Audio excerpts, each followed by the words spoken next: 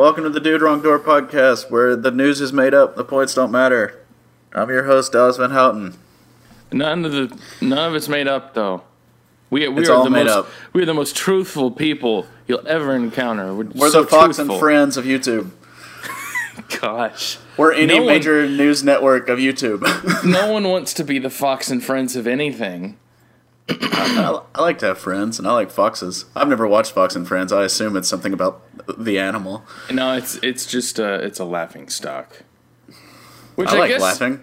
I was gonna say, there's an upside to people laughing at you. I mean, you must be doing something right, even if you are embarrassing yourself.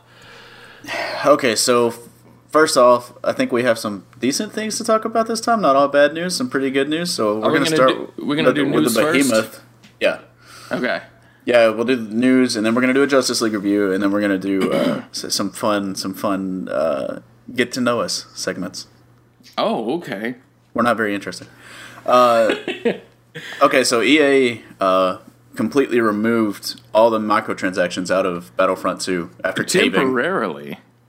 Yeah, I mean they could be put in at a later date. Is basically what they said. I'll say they will be put in at a later date. In fact, the wording almost sounds like we will be putting it back, but they're probably going to change it. Or I think they want you to think they're going to change it, but what I think is actually going to happen is they may tweak a few things to be a little less grindy and maybe a little less expensive, but they're just going to wait for the controversy to die down, and they're going to put it back in. At least that's the plan.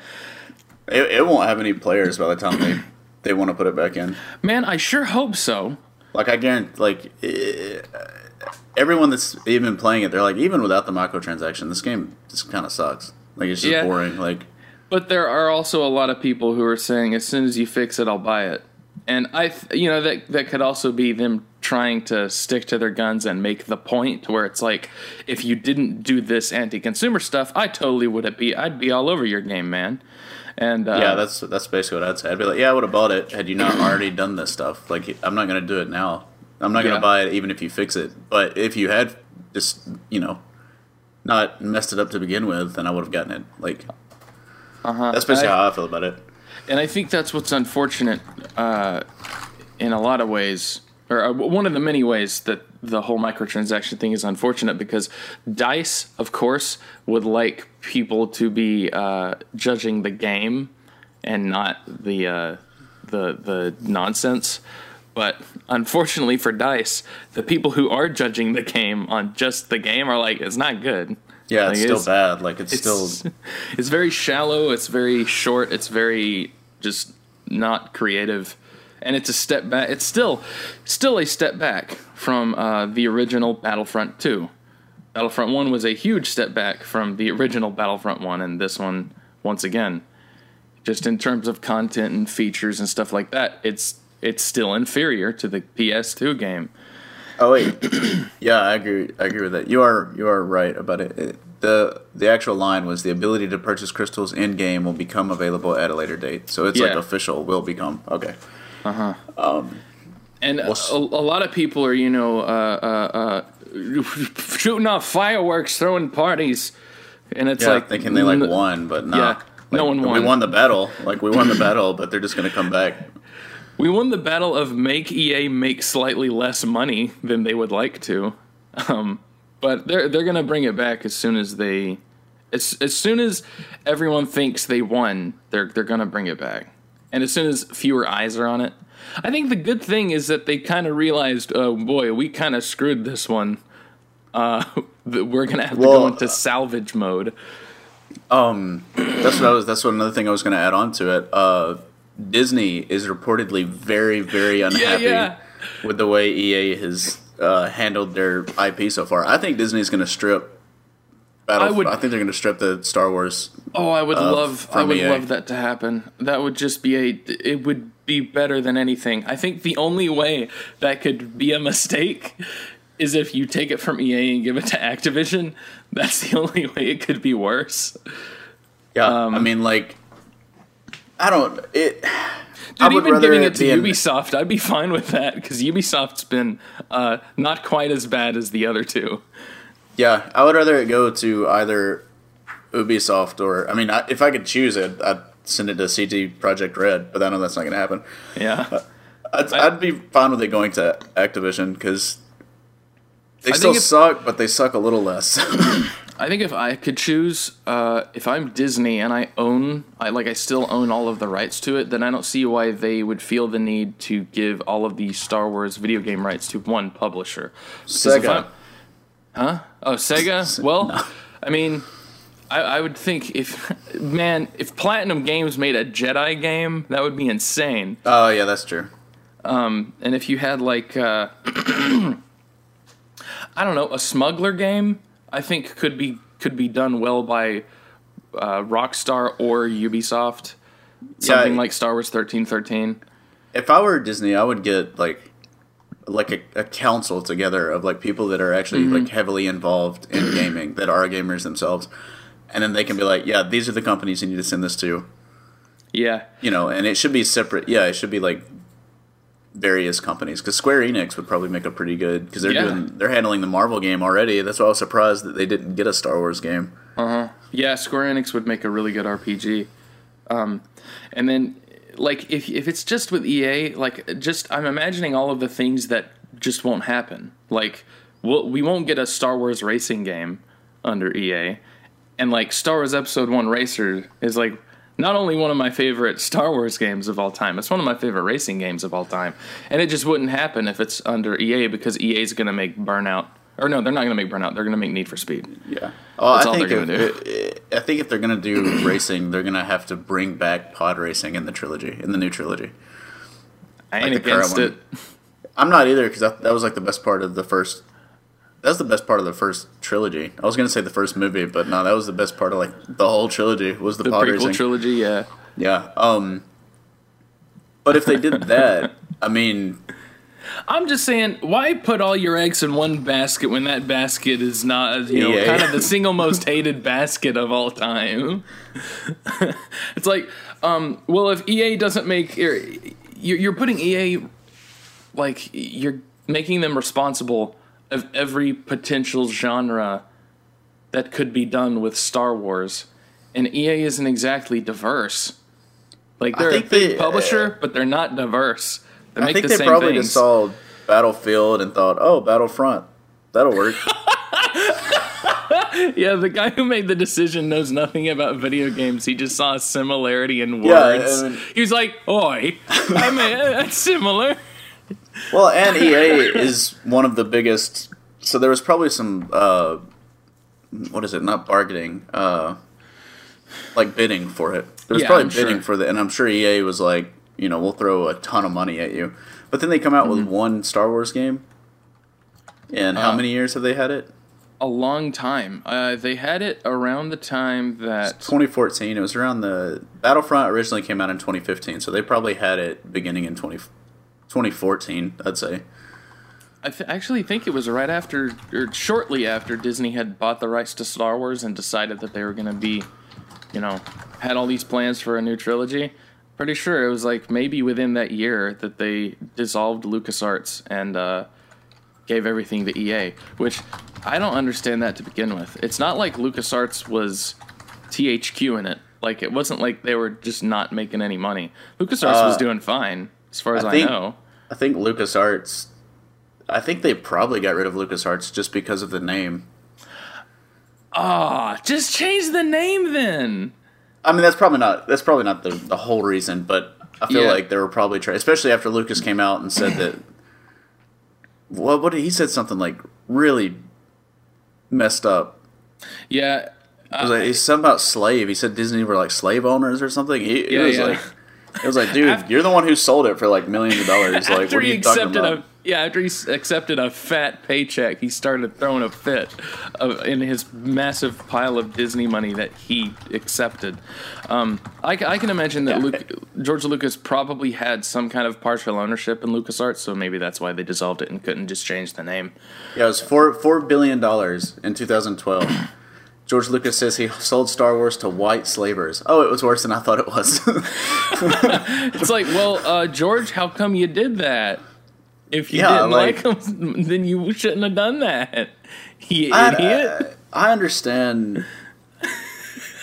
Oh wait, he bought it. It was 4.5 billion with approximately half in cash and half in shares of Disney stock. So he's on stock.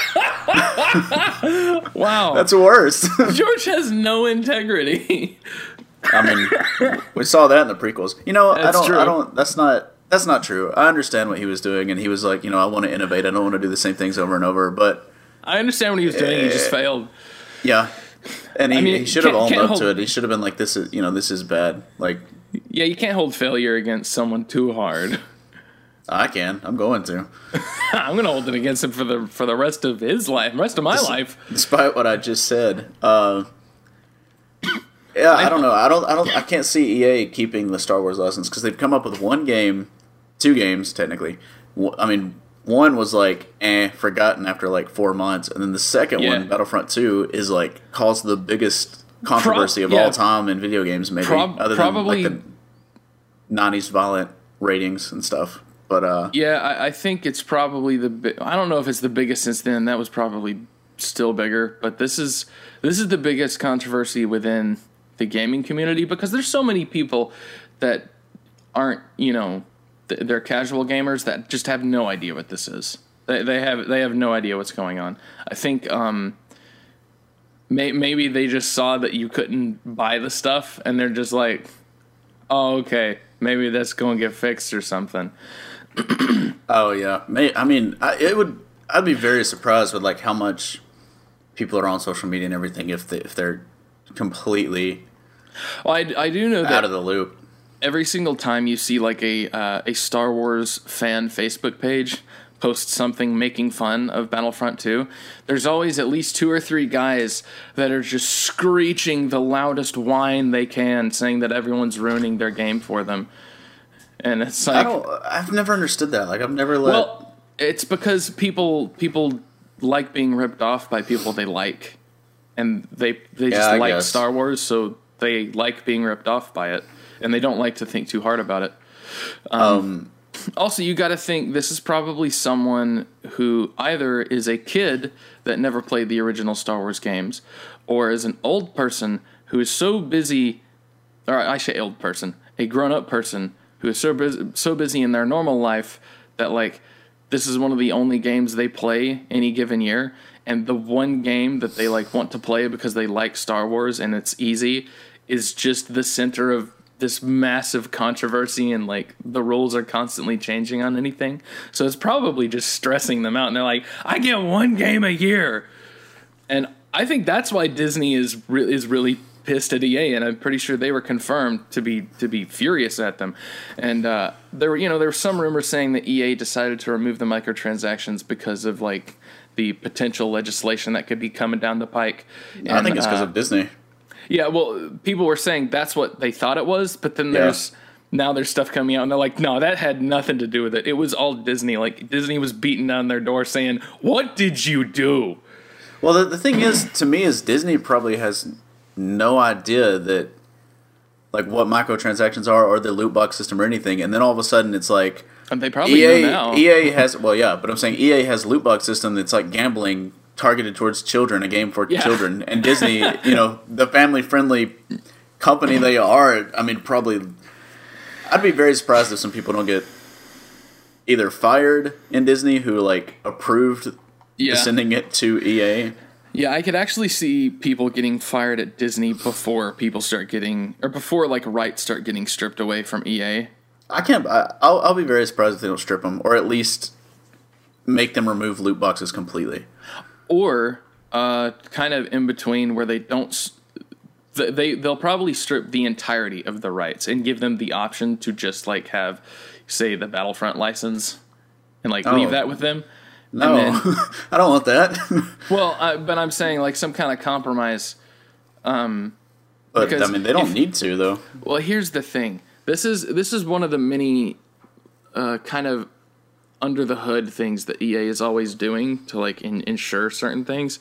When EA gets a license, this is like one of the things they do to make sure they keep it, because they can then make this argument to a license holder. They say, well, we built everything on the Frostbite engine, which we own entirely and don't allow anyone else to use.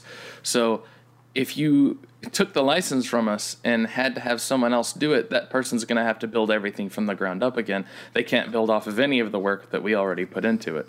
So it's going to take them longer to make it, and it's going to be more expensive for them to make it. So that's true. That's why that's the main reason that EA has gone whole hog into a very specialized shooter engine that is bad at making racing games, which is why Need for Speed is a mess. DICE made Frostbite just for Battlefield, but EA was like, okay, well, we own you, so we're going to decide that this is the engine that we use for every game. It's why Mass Effect Andromeda was such a disaster, because Frostbite was not made for a third-person RPG. It wasn't made for any of that. It's why a lot, like, BioWare was not experienced with the engine, and it's not an easy engine to learn or use. It's not like Unreal or Unity.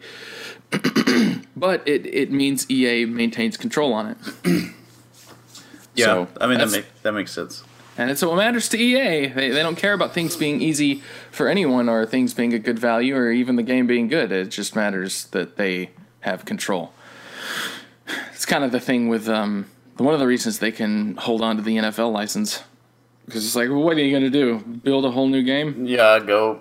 Well, and EA or Madden is like hugely successful and draws no criticism ever. So that's true. I mean, no real criticism. Like Ultimate Team and Madden and FIFA has made them like so much money. What was it, like 42% of their profit last quarter? Like that's insane. It was huge. And I think it's just because people who criticize things stopped playing Madden a long time ago. Yeah, I'll still play it occasionally with they stopped caring about it.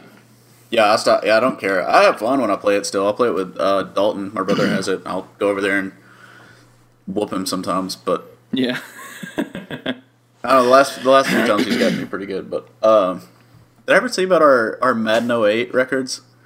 Because Madden 08 used to keep your records on your profile. I think it was like you did. 108 to like 4. You only won 4 times. Yeah, it was something. It was like 108 to 4, like 138 to 12. I get it mixed up with our UFC record, which was like on the same level as that. You couldn't give him a couple more, your little brother. No, he's like 3 years younger. We were like teenagers. I'm not gonna give him like a. He was old enough. He was old enough to take his whooping. That's true. Like when I'm playing fighting games with my little sisters, I give Tabitha no quarter. Whereas I might like let Jasmine or Aubrey take a couple rounds. Well, they're less experienced too. Yeah, that's true. With Tabitha, it's like, nah, no mercy. Yeah, that's how it is with Dalton. Because it was like, no, you're playing this just as long as I am. Like, you know this game just as well as I do. I only shut him out one time though. I will say that we've only had one shutout completely. Oh, okay. We've had plenty of games where it's been like one field goal at the very end. He just doesn't win. They try to cheese it from like 48 yards. Like at that point when you're getting beat like 56 to nothing, and it's like at the end of the fourth, you're like, I'm gonna get on the board, and then he celebrates when he gets on the board, like he had just won. Spinning out of EA being EA. Spinning out of EA, spinning out. Yeah. Nice. CD Projekt Red. That'd been way better if it was Need for Speed, but that was pretty good. CD Projekt Red tweeted. Some guy asked him if there was going to be microtransactions on Twitter in. Oh no, they're adding microtransactions to Twitter. Yep, exactly. On Twitter, they added microtransactions to Twitch, so I wouldn't be surprised. That's true. On Twitter, some guy asked CD Projekt Red if there was going to be microtransactions in Cyberpunk 2077, and their direct quote response is, "Worry not. When thinking it had CP 2077, which I read as CD Projekt. When thinking Cyberpunk 2077, think nothing less than The Witcher 3. Huge single-player, open-world, story-driven RPG. No hidden catch, you get what you pay for. No bullshit, just honest gaming like the Wild Hunt. We leave greed to the others." However, they're going to take like 5.5 years to make the game because they're I don't care. I'll wait 5.5 years. I'll wait 5.5 years for a game that is complete and just as great as The Witcher 3 with no microtransactions. Yeah, but a yearly release that's the same game over and over with microtransactions. Yeah, and yes, it is better than that, but it has become rather well known. The reason their games take so long is not the same reasons as a game would take really long for another developer. It's because they like have no organization and like they just don't know how to make things efficiently and quickly. I'm fine with that. I'm absolutely. If I get another Witcher 3, I don't care. It could be one guy having to slave away in a basement by himself, and he only has one eye, and the other one he's half blind in.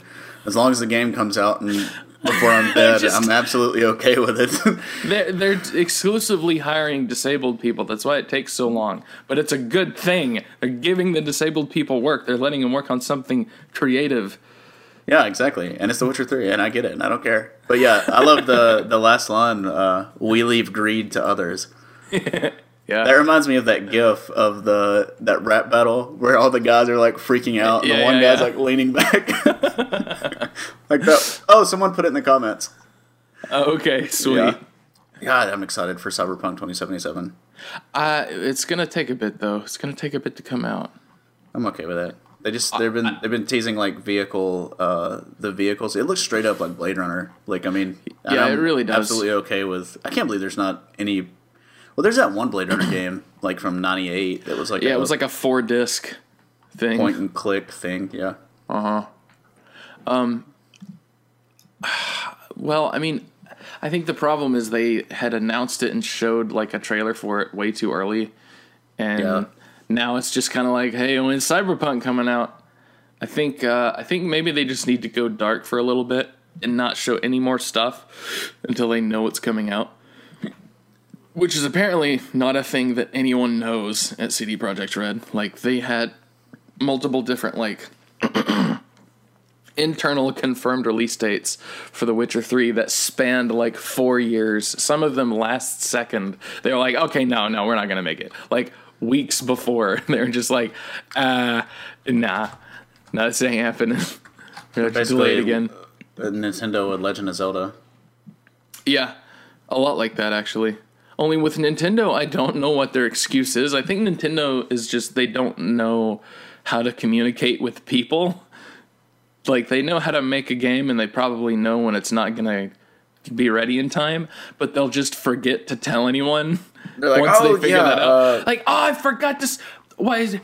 Hey, set up a Nintendo Direct. I got to tell the people it's not coming.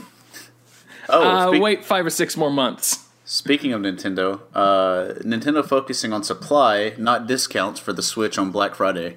Why don't you just focus on both? It doesn't seem like it'd be that hard. Be like, hey, Target, sell the Switch for $260. I like how it's that easy. Hey, Target, $260. I mean, that's literally. I feel like that's as easy as it could be. Like, even if you just took $20 off, like, people would like swarm to get the Switch. Everyone's acting like the Switch isn't like in stock or anything. Well, I guess I don't live in like a big city, but like it's always at my Walmart. Like, it's always at the local Target. Like, it's always on Amazon. Yeah, and people are still acting like there's like a no supply for it. I'm like, what are you talking? Go like order. Like, what are you doing? You idiot. They've got a ton on like Amazon and the Best Buy website and stuff. Like, it's not low in stock. It's not the Super NES Mini. The only reason like I still waited so long to get mine was I was waiting for a used one to pop up, and when it did pop up, it was $260. So I was like, all right, Black Friday prices. Yeah, and considering how new it is, what could that person possibly have done to damage it in that amount of time? Broke it in half, and they just sold it anyway. I did notice there's something weird about the screen on mine. Like, if I leave it out in the cold, which happened recently, it'll get condensation on one side of the screen. The other side will not get condensation on it. I don't know what's up with that. Maybe the glue's messed up or something. That's where the previous user's soul has been sucked into that half of the Nintendo Switch, and then eventually your soul will be sucked into the other half. And then it will be complete. And then someone has a condensation-free Nintendo Switch. That's the end game. Oh, okay, I get it. So, like, they had to be, like, secondhand twice before they become fully featured. That's a very Nintendo thing to do. Like, yeah, I was going to say, if I have to download an app on my phone and then plug in a headset to it, and then a headset to the Switch, and then, like, whatever complicated mess that ended up being. Yeah, or like with the current Pokemon games, it's like there's 2 versions of every Pokemon game. You can't get all of them unless you trade with someone else who has the other version of the Pokemon game. That's so annoying. That's exactly what Nintendo would do. I get the point behind that one, but it's still really annoying. Do we want to talk about Pokemon? I've been playing Pokemon Sun, but I'm not going to be able to hold my own in this Ultra and Ultra Moon. I'm only like 14 hours into the game. I'm a wee baby. I don't know much. I got Pokemon X, or it was bought for me for Christmas back in the day, and I was like, that was the first Pokemon game that I'd played since Ruby. And I gave it one heck of an honest shot, and I just couldn't get into it. It's just not my kind of game anymore. I remember you playing it a lot and sighing a lot. I remember, like, in SPSU, or we would be in, like, the car, you would just be sitting there, and, like, Jacob would be, like, enjoying it and having the time of his little life, and then you were just, like, you looked, like, dead inside.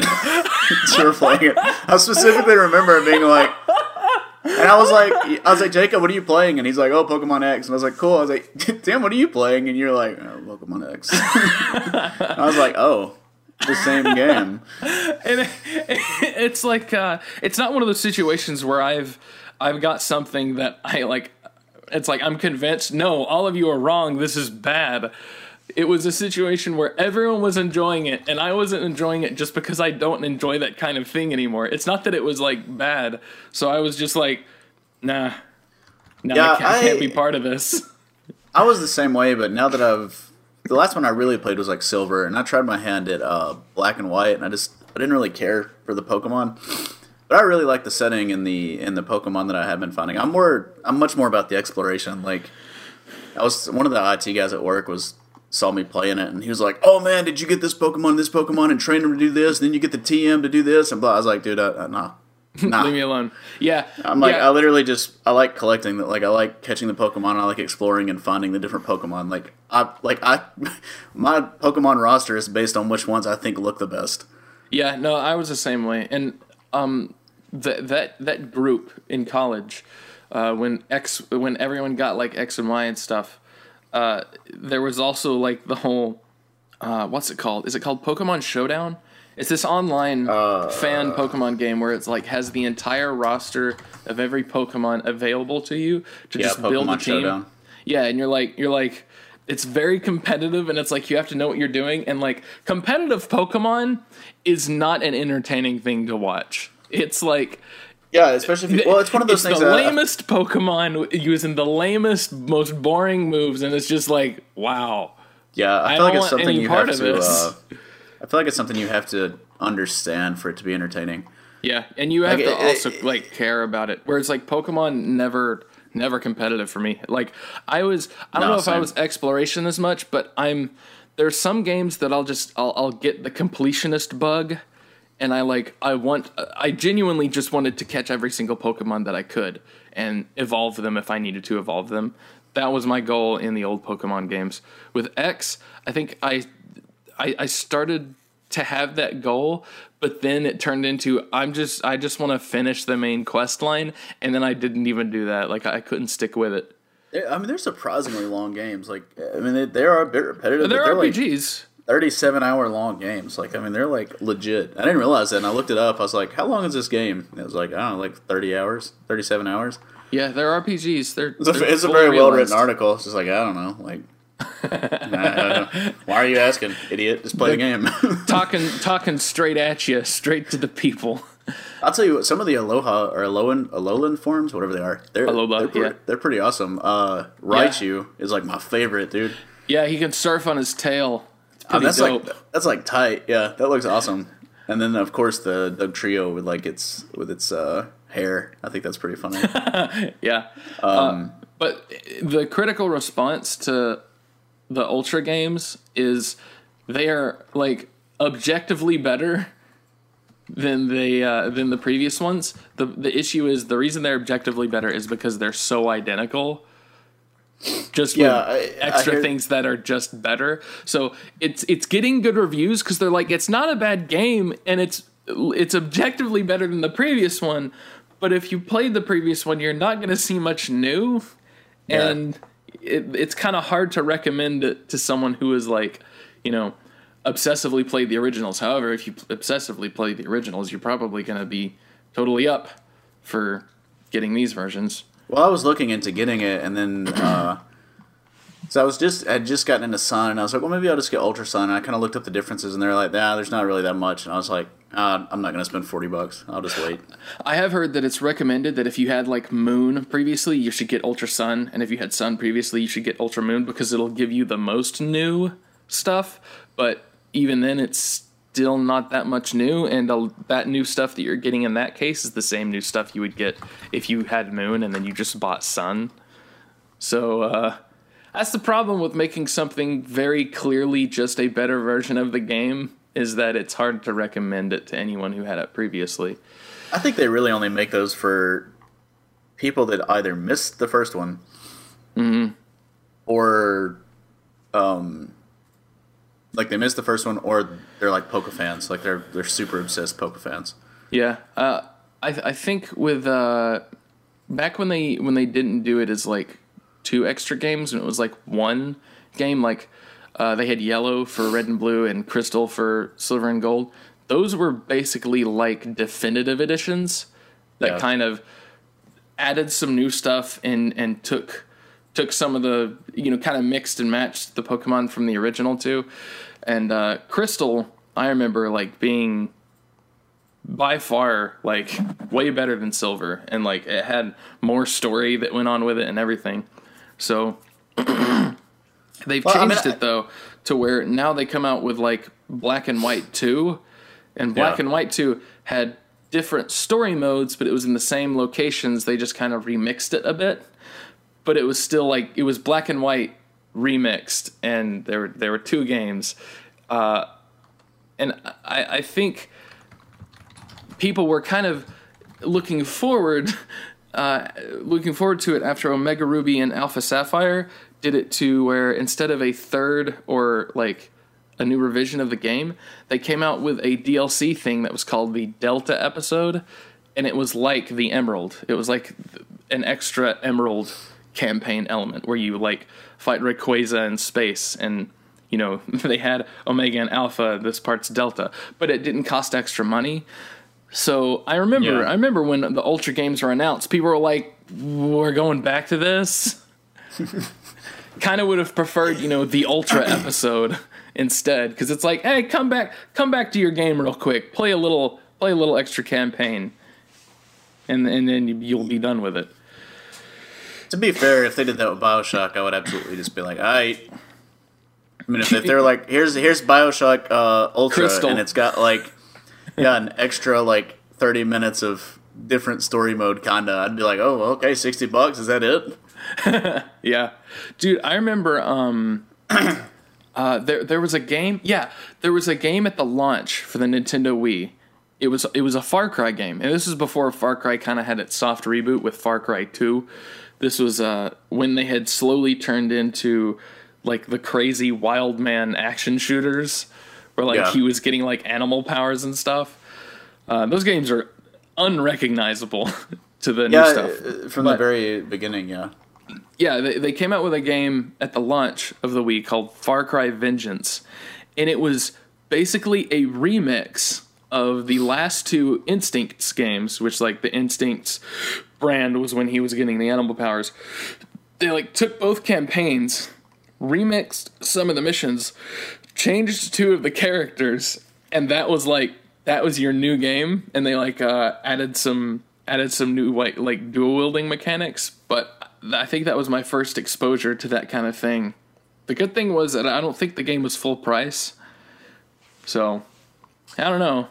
I think maybe if this is something I think where it's like Nintendo is just behind the times, and they don't really know what you're supposed to do these days. The Ultra things, they really should just be a DLC expansion. Yeah, I think so too. But at the same time, they're going to make the same amount of money off of them.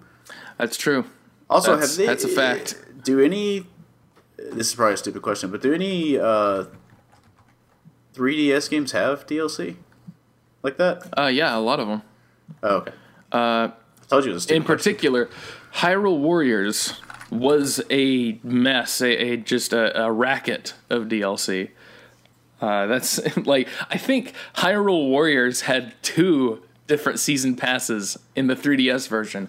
After after the Wii U version had its own season pass, they were like Hyrule Warriors. I think it was called Hyrule Warriors Legends was the 3DS version. They were like, it includes everything from the Wii U version, and we're going to have 2 more season passes. They even like announced them at the same time. You're gonna be able to buy 2 season passes, and making sure like. I got the game after that had all come out, and like I got the game for like $17 used, and I was like, okay, this is challenging to make sure I don't buy anything twice, because the way the store had like organized everything, I think it was to be purposefully confusing. So it's like you might accidentally buy buy this thing that's also in this bundle. They had like different bundles. I think I actually found there was one bundle that had the 2 season passes, but it was only the campaigns, and it didn't include any of the characters. And I was like, wait a second. And I scrolled back up through, and there was one that was the season pass that had the campaigns and the characters, and like buying those 2 for each season pass together was cheaper than having to buy the pack with all the campaigns and then buy the characters separately. I like had a calculator out and was going through all kinds of different stuff. But yeah, 3DS games have had DLC. Monster Hunter had the best DLC because it was all free. Oh, nice. Supposedly they're still doing that for World. I haven't actually seen anything about that, but I think people are just assuming it because they haven't said otherwise. However, they do have, special edition pre-order bonus exclusive only to this thingies that they're doing that cost more money, and they've never done that before, so that makes me kind of worried. Yeah. I'm worried about that. I'm worried about everything. However, that is probably still my most anticipated 2018 game is Monster Hunter World. Like, unless a game comes out, unless a company comes out and says, hey, this isn't going to have this in it, or this won't have microtransactions, or this won't have loot boxes, I'm like worried the whole time. Yep. I mean, I think it was NBA 2K18. People didn't know, they had no idea what was happening with that until it was already out. Same thing with Need for Speed Payback. No one knew about the actual like casino roulette upgrade system until after the first wave of reviews were coming out, where it's like, I'm sorry, why? They're like, we're going to have the best customization of any Need for Speed game ever. Also, you can't actually decide which things you get. But that's customization, right? If we don't do that, then how are we going to feel a sense of pride and accomplishment? Okay. I know it's an old meme by now, but is one of my favorite memes. I love that one so much. I love seeing that copy pasta show up in absolutely anything related to EA, because I just I just don't understand how they like all the wording EA. I don't want to get back on EA again right now, but I think it's unavoidable, to be fair. I don't know how you could word it like that and not expect everyone to just attack you immediately. I love how they had an AMA after all of that, and there's just gem after gem in their answers. Like the one where they were like, the explanation for why you can only get so much money at a time in arcade mode is they didn't want people to game the system and get too many advantages in multiplayer by grinding out too many points in arcade. And it's like, fellas, you gotta sit down. You just confirmed that it's pay to win. You just confirmed that you can get unfair advantages in the game by paying extra money. I bet that dude got fired. Like, whoever was doing that AMA, I bet he's gone. Like, for real. Like, I bet he's, like, out of there. But he's telling the truth. He's telling the truth. So I know, but that's what I'm saying. Like, it's like, dude, you're such an idiot. You hire a new guy. It's like, it's a minefield to defend EA. I mean, it really is. Like, they even, like, didn't DICE have trouble doing it? What did they say? The pay-to-win accusations are hard to dodge, were their exact words. Yeah. That was early on. That was before the game actually came out. And yeah, they're like, people's concerns about it being pay-to-win are, quote, hard to dodge. So they didn't try to dodge them. That was them dodging the question, was saying, we can't dodge that. No, like, yeah, you have a good point.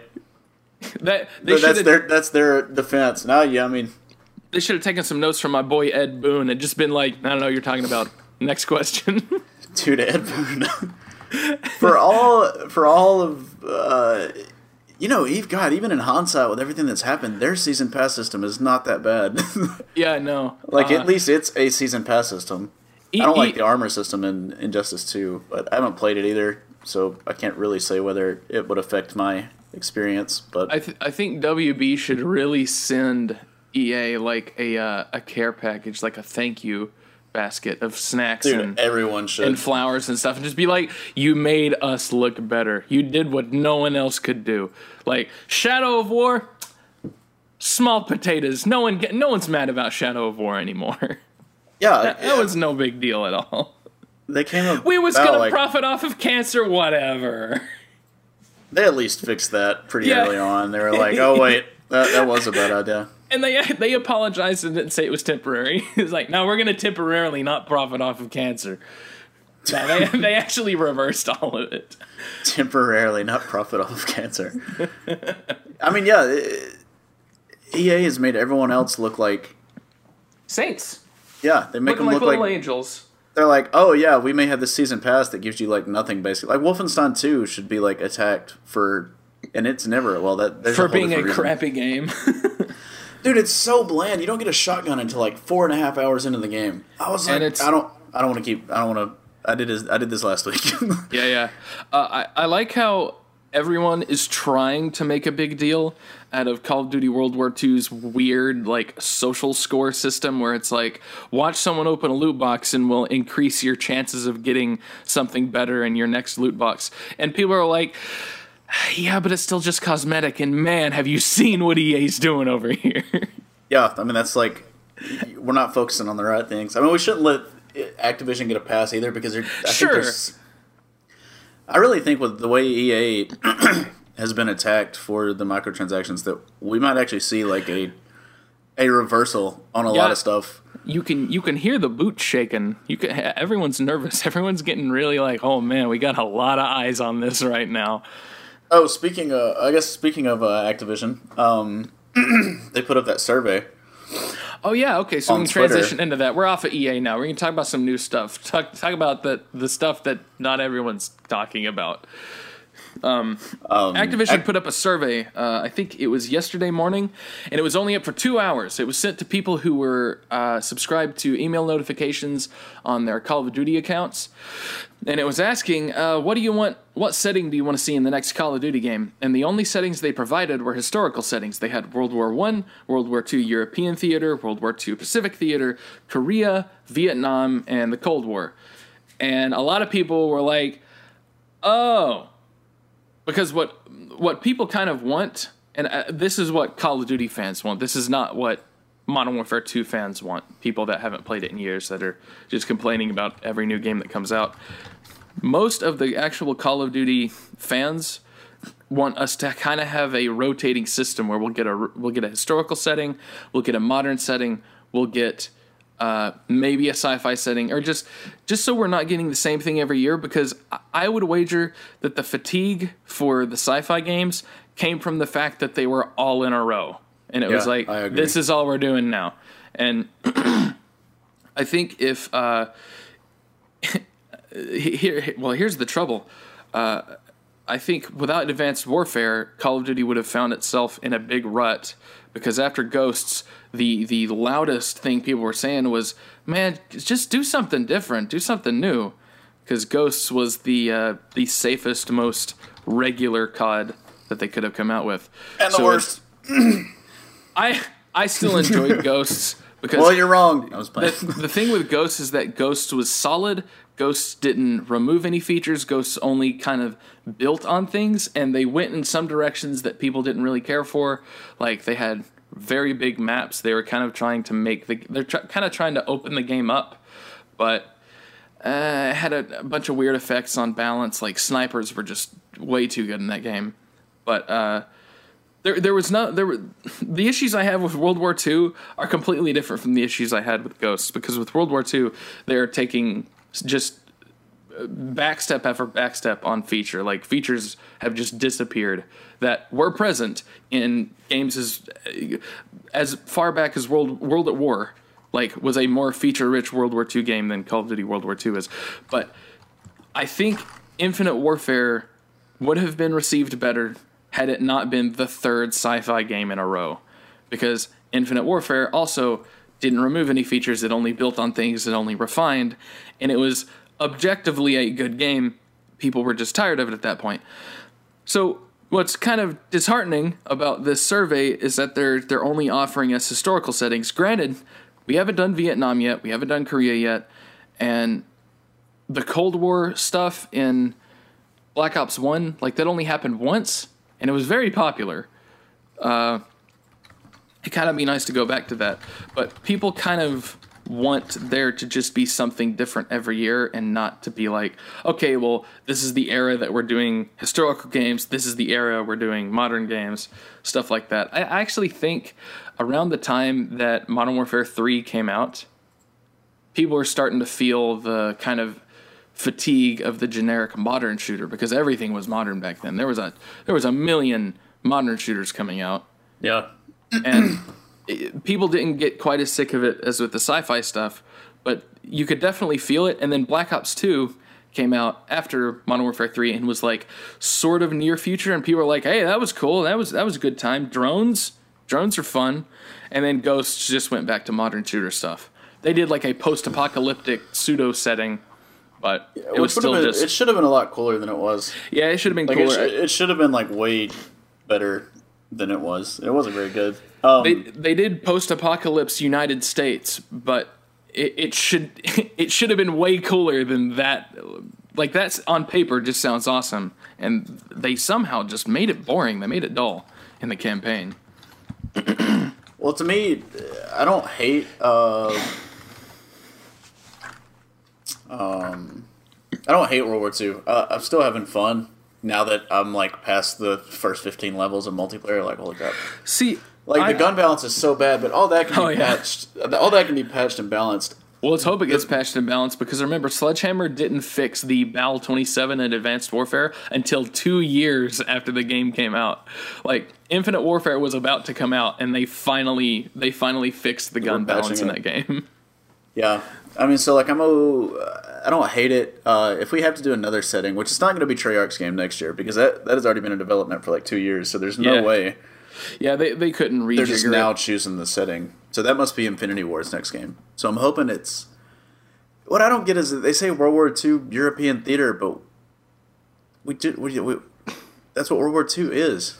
Yeah, I know, but it also, the game has done really well.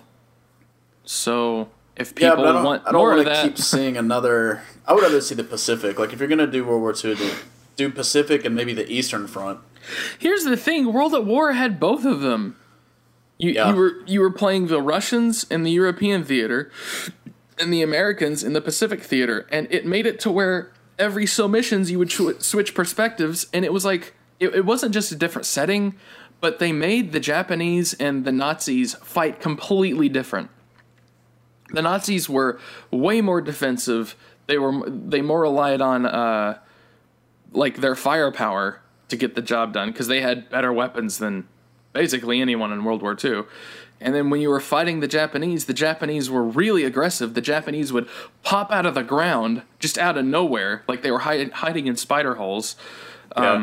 They would charge you with bayonets. Like, if they outnumbered you, they would just like from all sides be coming at you with like melee attacks.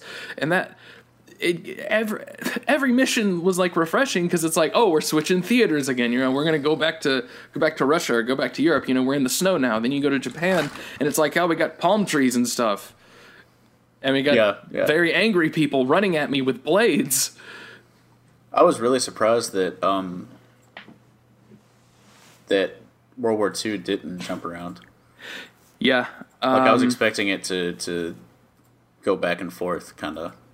Yeah, one of my issues with World War II's campaign is that you've seen everything by the 5th mission.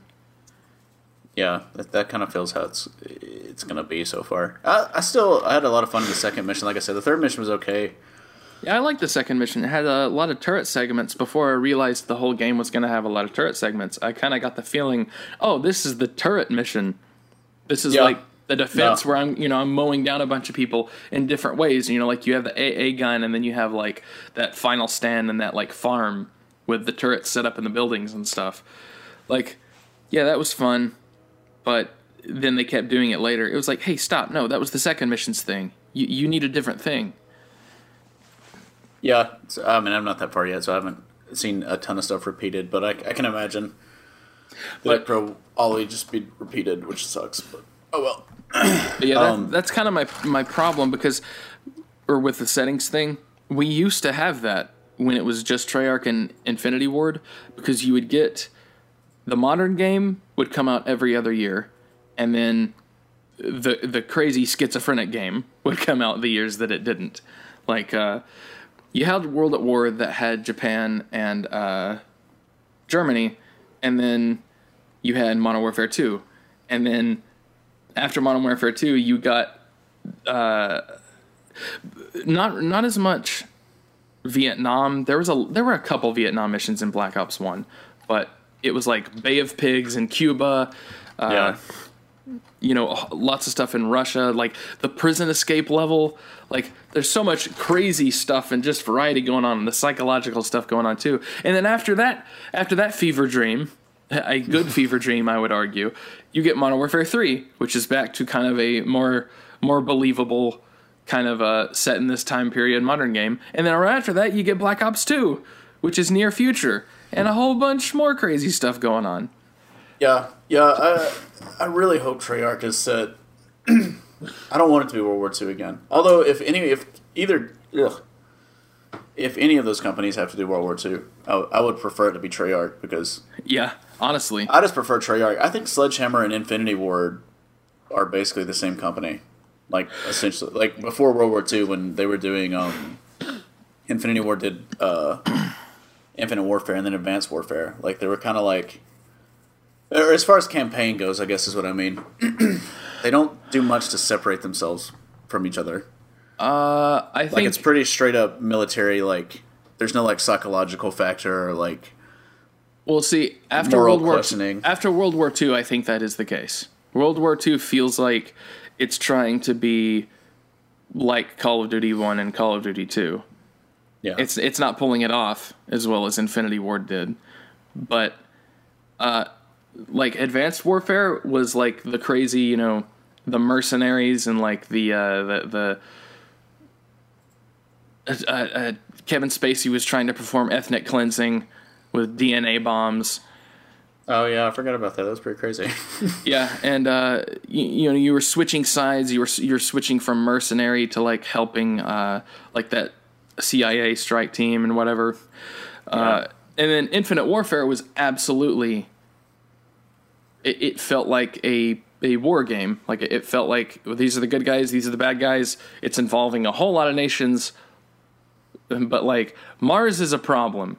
Mars is attacking the entirety of Earth. We're all everyone on Earth has to band together to fight Mars. And it was like, I think Infinite Warfare kind of benefits from a Star Wars-like good and evil conflict. Like, where it's like, these are the good guys, these are the bad guys. And the bad guys are so bad they even kill their own people to make a point kind of bad. It's like we can't tolerate them. There's no questioning of the good guys' motives in Infinite Warfare.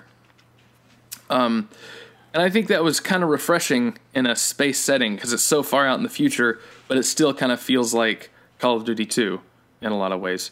So they had that interesting. Go ahead, sorry. After World War II came out, it feels like Sledgehammer's personality disappeared from the campaign. And I think it's because Sledgehammer wanted to make Advanced Warfare 2. And if they hadn't made 2 sci-fi games after Advanced Warfare, I think they would have been given that. They would have been told, yeah, go for it. But because of the fan backlash, everyone's getting their creative freedom stripped away. I think Treyarch's probably going to keep theirs. I think it would be cool if not future, it's still Black Ops 4, and it'll still have crazy, like, just crazy stuff happening. Like it's going to be a narrative mess, and just be like, all right, this mission we're gonna do something completely uncalled for, and we're gonna do that like 20 times. Yeah, I would love if any of them can keep their creativity. I hope it's Treyarch, because they actually have some creativity. They have the most, yeah, by far. And absolutely. I think Treyarch's creativity comes from, they just seem more likely to be like, yeah, I mean, well, yeah, we'll try that. There doesn't seem, might as well. For better or worse, Treyarch doesn't seem to have central planning or like a central vision. It's like, yeah, it sounds like that'd be pretty dope. Let's do it. Oh man, the little, it wasn't even told to you, but like the whole story of Black Ops 3, like, yeah, it's insane. That secret twist. I don't want to ruin it for anybody, but no, I didn't even pick up on it like at all. I don't think if we had even another hour, we could spoil the twist for people. Yeah, it would take a while, but it's Metal Gear tier in my opinion. Like the twist is. Yeah, and you guys told me about it. I didn't believe you, and I was like, nah, that doesn't make sense. And then I was like, oh wait, and I watched that video that you sent me, and I was like, oh dude, that's crazy. Okay, yeah. Speaking of very good plot and characters, Justice League, that came out. That was not a related segue at all. What are you on about? Friday. I went and saw it yesterday. I think Tim saw it Friday. Dallas liked it better than I did, to say the least. Yeah, but I still didn't like it. Like I didn't. Oh, okay. I didn't like. That's what I was trying to say. It was like I don't like it, but it's better than the way it broke down for me was like. Suicide Squad is still the worst. Should we give a spoiler warning? Yeah, spoiler warning. All right, spoiler warning. Like, I'm going to tell you right now, TLDR. Before the spoiler warning, don't go watch the movie. It's pedestrian. It's honestly it's kind of sad. Wait for it on video it's like, at best. It's pre-MCU superhero movie. Yeah, and honestly, I actually think BVS, you can make the argument to see it in the theaters because it felt big and bombastic and like it benefited from surround sound and a big screen. Justice League feels tiny in comparison to BVS. And I did not like BVS, but Zack Snyder can have fun with some buildings blowing up. Yeah, but having said that, I think if I had to, that's what I was saying, if I had to rewatch, and Wonder Woman wasn't on the table, but I had to, so assuming Wonder Woman never happened, which was clearly a fluke, apparently. Yeah, unfortunately. If that had never happened, if I had to rewatch Suicide Squad, Batman vs Superman, or Justice League, I'd rewatch Justice League. Because, so Man of Steel also is off the table. Yeah, because I'd watch Man of Steel. Yeah. So it's the third best DCU film, but that's not saying anything. Like Wonder Woman is a great film. I will watch Wonder Woman. I like Wonder Woman. Yeah. Man of Steel is fine. Yeah. It's better in retrospect. Yeah. See, Man of Steel has some plot holes, and that is what I held against it so much. But all of the movies that are worse than Man of Steel have more and worse plot holes, and they are less entertaining. Okay, so one thing I was going to ask you, but if I had to watch any of them again, it would be Justice League, because although it wasn't great, there were some good like character interactions that I kind of laughed at. Jason Momoa is in this one, so that's automatically a plus. Yeah. It's got extra eye candy just having him there. And you felt the action was bad. I felt some of the action was pretty good. There were some parts where I was like, oh, that was kind of cool. Like, it's in the trailer, but Aquaman's surfing that dude down through the building and out. I was like, that was fun. The CGI was awful. Yeah. Yeah. It looked bad, but I was like, okay, I'm good with that. It's kind of like, like we were saying before, I don't really enjoy Pokemon, but yeah, Raichu surfing on his tail, that's pretty sweet. I can dig it. That's how Aquaman was. Triss is a bat. I dig it. See, okay, I'm not going to spoil anything else, but Aquaman felt like he was two different characters in this movie. At some points, he felt moody and brooding, and then at other parts, he was going, yeah! Well, see, he's only moody and brooding in, like, the very first scene he's in, and then after that, he's, like, fun. He's, like, absolutely funny, and I think that's I can tell that there were two different directors. Yeah, you can see the two different directors. Like, you can absolutely see when the movie splits, because in the very first scene, Aquaman, like, throws Bruce Wayne up against, like, the wall, and, like, he's being all broody, and then like he's being the next a time Snyder Aquaman. yeah, and the next time you see him, he's like cracking jokes. Yeah. Like he's like laughing, and like it's from inside the building to outside the building. When they're walking together, he starts like joking and stuff. Yeah. And I think the problem is that you don't see where the movie. There's no clean split where you see that it changed directors because, no one films everything in order. So there's some stuff later that was clearly Snyder, and then some stuff kind of in between that's clearly Joss Whedon. Yeah, and man, does it not mix. It really doesn't. I mean, I think that leads to one of the movie's biggest problems. I don't know. There's so many big problems, but one of the problems being the tone deafness. Like the tone is all over the place. Like there's one part where Steppenwolf straight up snaps a lady's neck while she's begging for her life, and then literally right after that, Barry Allen cracks a joke, a stupid joke because he's not funny. I don't remember the joke he cracked. I don't remember it either because all of them sucked. When Batman when Bruce Wayne and Wonder Woman are having their little spat in the thing, and then like he's like, "Did Steve Trevor tell you that?" And she like throws him into the thing behind him, and then like Barry Allen like makes a joke like right then. I'm like that was ill-timed. Yeah. I was like, that was and it's not Ezra Miller's fault. It's just his character's written so bad, and I think he got really poor direction on it. Yeah, I think he was given bad instruction. I've only seen Ezra Miller in one other thing before, and it was Perks of Being a Wallflower, and he's not the reason I hate that movie. So, credit to him. I like him in that movie. I like him in Californication. Like, I've liked him in most things I've seen him in, but, yeah, he's just not... He's like Sheldon. He's like Sheldon from Big Bang Theory. Yeah, which... He even makes, like, a second favorite chair joke. Yeah, and in case y'all don't know... We think that show is bad. It is bad to be like Big Bang Theory. Yeah, it's not a good. When it first came out, I was like, "Oh, this is kind of refreshing," and now I'm just like, "No, no, what?"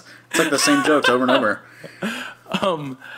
Okay, so now we're gonna go into spoiler warning. The other stuff was kind of vague. This is spoiler warning. So if you care to actually see the movie, then stop now. I mean, also because you're not going to want to hear about how much I hate it. But, okay, spoiler warning over. That's your last warning. They retroactively make Wonder Woman less cool, in my opinion. Because at the end of her origin story, like Wonder Woman 1, and apparently 2 is still happening, they show her, like, at the end of it, like, she's jumping off that building, she's in, her armor, she's going to go do stuff. And then... in Justice League, they make it like she was in mopey hiding until Lex brought her out by stealing a picture of Trevor. Like, there was no, like, Wonder Woman's been doing behind-the-scenes kind of secret agent stuff. It was like the equivalent of Captain America getting frozen in the iceberg, only she didn't get frozen in the iceberg. She was just so stricken with grief for almost an entire century that she just didn't help with anything. Until someone stole her picture of Trevor. And it's like... yeah, that was really weird. How, like, emotionally unadjusted are you trying to turn Wonder Woman into? Like, it's almost like she just didn't learn anything from Trevor's, like, sacrifice or Trevor's memory. It's like, oh no, my boyfriend's dead. Which, yes, that would suck. I mean, to be fair, I was going to say... even for, like, a few years... that would years, suck. Even for like a few years, maybe mope around and like, yeah, you're never going to get over that grief. But I feel like Wonder Woman, of all people, would eventually get back in the saddle and start doing hero work. And they could explain her not being in the public eye by her just doing behind the scenes stuff like she did in World War I. Yeah, I thought that was a really, really weird... It was almost like they changed it for the sake of that argument. Well, they changed a lot of stuff, too. Yeah, they give Bruce some kind of jab that he can throw at her whenever he wants her. It's like, yeah, well, you moped around for a century, and it's like, well, come on. Like, well, I mean, they did that, and then they did, what was I gonna say? Wonder Woman barely uses her shield in this movie. Yeah, like I don't think she does at all. I don't remember her using it. She was using her bracelets a lot. Yeah, which is the cooler of the two, in my opinion. But I don't know. That first scene looked so goofy because it wasn't a shield. That first scene where she's just comically rubbery CGI throwing her forearms in front of all of those bullets because it was full auto. Oh, and that looked really, she's really... Yeah, okay. Yeah, she's crouch running and throwing her wrists in the way of it in like this weird, like, choppy train motion, when all she could have done instead was taken the shield and thrown it, or like rushed forward while holding the shield in front of the hostages and had the bullets come off of that. That would have looked much cooler. Also, the bracelets are more original, but I think the shield is cool. So I wanted more of the shield. I kind of got why they did what they did, though. Just so she doesn't look like girl Captain America. Yeah, I think that's probably why they were like, maybe we should. We're gonna have to make her crouch run, guys. We're gonna have to make her do a crab walk at light that speed. They did that stupid slow motion bullet thing again. It's like, dude, they did that like 4 times in Wonder Woman.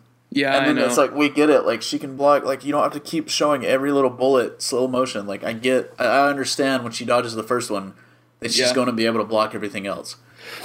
In the original Wonder Woman, my favorite bullet that she blocks is when they're in the alley and someone tries to shoot Trevor and she just has her wrist across it.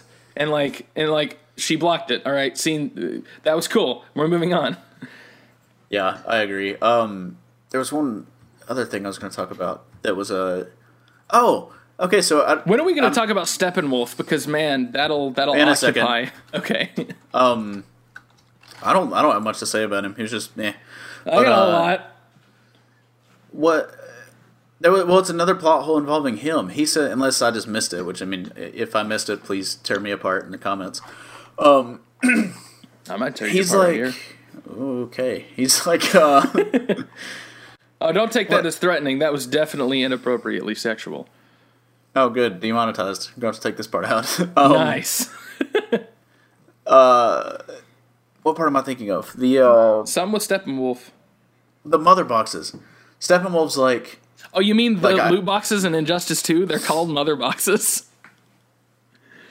That's actually pretty tight. Like, if you're going to call a loot box something, mother box is a pretty sweet DC thing to call them. Yeah, but I couldn't help but see it throughout I didn't know that. I didn't know that going in. I also knew what mother boxes... They trying to steal Steppenwolf's loot boxes. Also full price for those. Mother boxes were before I I watched didn't. So. Justice League, or would have seen that in Injustice. But he's like, yeah, I couldn't come back to Earth because of the Kryptonian or whatever. And he's like, but now that he's gone, and I'm like, dude, he wasn't there for like hundreds of years, thousands of years. That's a big issue. I was like, why didn't he come back sooner? Like, I didn't get that at all. Like, why not? I may have missed it. It may be in BVS. I may be wrong. But when he said that, I was thinking, I was like, oh, okay, that's kind of cool. I was like, I like the idea of Superman keeping other people away. But then I was like, wait, Superman hasn't been there that long. Like, before he kicked it. And it clearly wasn't Wonder Woman that was keeping him away. And she was just going to mope around. Well, they didn't know because she was just as far as he knew, she's just an Amazonian. Like, he doesn't refer to her as being any more than an Amazonian. Yeah. Like, so as far as he knew, she's just another, and he, like, kills him. And that, I didn't mind that first scene where Steppenwolf takes the box from the Amazonians. Yeah, I liked how it went from the temple, like, all the way out into the fields. Like, I was like, it's bad CGI, but I like some of the moves that they tried to do with it. Yeah, I liked kind of the idea of that chase across the plains and stuff. Just because it reminded me of the final boss fight in Twilight Princess, which was pretty dope and similar to that. I need to play Twilight Princess.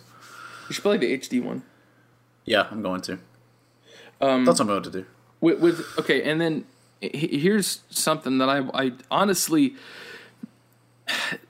I hate the kind of fallacy of this criticism, but like the way Batman was getting clues from the way that parademons were burning into the wall, like the way that they would burn up and they'd leave a visual clue about the mother boxes. I don't understand that at all. And I feel like the reason I don't understand it is because the writing was bad. And that's a fallacious thing to say. It could be I'm just an idiot that missed it. But I feel like that should be something that's hard to miss. I'm thinking maybe it's because the parademons are made from the mother box's power, so when they die. That I mean, I think it was just a plot device. And it doesn't, with all the other flaws in those movies, I didn't even think of that when I saw it. I was just like, oh, okay. Like, I was just like, it didn't even occur to me that I was just like, they're 3 leaving behind squares. clues. Okay. That means something to Batman, I guess. Well, Batman knew about the squares before that because he knew from Lex's journal. Oh, that's right. I But guess the so. scene where Lex learns all about that is cut out of the theater cut of BVS, so unless you watch the Ultimate Edition, you'd have no idea why Lex knows anything about Darkseid or any of that. And frankly, I think it's asking too much of anyone to say that they should see the Ultimate Edition to know what's going on. That's madness. With all the things wrong with BVS or Justice League, I did the scene where Wonder Woman has the lasso of truth on Aquaman. I thought Jason Momoa played that off really well.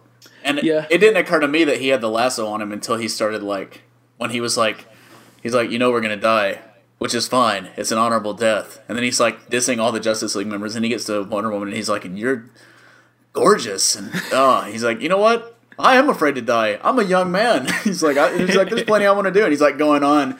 Yeah. And then he, like, notices it and throws it. And then they ruin it. Because, like, Aquaman walks by the Flash, and he's, like, grabs him, and he's like, if you say a word about it, I swear to God, I'll end you, or whatever he says. And, like, walks off, and Flash is like, I didn't hear anything after he said we're going to die. I was like, that's not funny. Like, Joss, what? That's not funny. Like, Also, who's the Flash going to tell that wasn't already in that room? Yeah, I mean, that's kind of it, too. But I didn't even think of that, but I thought... Such a stupid joke. There's some, like, really good jokes and, like, really good one-liners and then really bad one-liners. I thought there was one of the best one-liners, but it didn't work because they hadn't given Batman the character to say this yet. Yeah, which one? And I didn't like that they were calling back to it with the whole, like, do you bleed? Yeah, no, that was so forced and stiff. In BVS, Batman says, you know, do you bleed, you will, which is a badass line. That would be sweet to read in a comic. I was like, oh, that's cool. Also, you know what and else? And then Superman has, like, Batman held up, and he's like, do you bleed? And then he, like, throws him to the right when Lois gets there. And then Batman's like, after everyone leaves, Batman's on the ground, and he's like, something's definitely bleeding. Which is a good line if they had established that Batman would make that kind of joke. Yeah, it's so awkward. Because all he is in BVS is, like... an angry old Batman. Yeah, he's angry, and all of a sudden, because Superman killed himself to kill...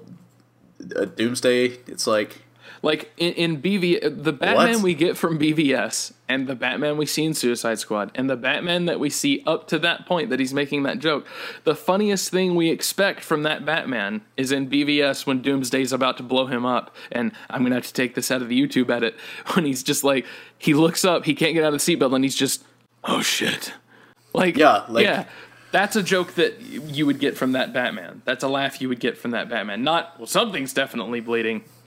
And, man, can I just say how awkward his reaction to Clark was when he comes back and he's like, Clark says something about, like, him hating him, or, like, Batman hating Superman. And then Bruce was like, I don't... Not. And it's like... What? No, he says, you like me, or something like that. Or he's like, and I know you don't like me. And then Batman's like, I don't not like you. I think it would have been better if he had just been like, I don't not like you. Like, or it could just be what you would want to hear Batman say, and he just goes, I don't. And then they just move on, because Batman doesn't like people. I like how we have the Kevin Conroy voice for Batman, even no matter what Batman it is. No matter who it is, it's just like, I don't. Which I can do a Kevin Conroy voice, but... Well, that was the inflection I used, and it was what was in my head when I was thinking about it. Yeah, it felt really... And some of the CGI is, like, so bad. It's like... I'd say most of the CGI is really bad. Cyborg never looks good at any point. Cyborg looks good when he's completely covered in his... hoodie and sweatpants. I don't know. I thought he looked kind of goofy. Like, they kept him in the dark, so you couldn't like see it. He like, yeah, but the constant glow that comes from his face looks really poorly CGI'd, and the way his body is shaped when he's covered in clothes looks somehow more goofy than when it's not. Like, he's got these huge, broad, pointy shoulders, and then these tiny little thin, like, chicken legs. That's just his body. He said in an interview that that was the only time he didn't have to wear any kind of costume underneath his stuff. He's one weird looking dude. He's got really broad. I think they must have put something in the shoulder, but he's a really broad. Like us in the interviews, he's like a very broad person. He's got tiny little thin chicken legs, or Cyborg does. Skips leg day.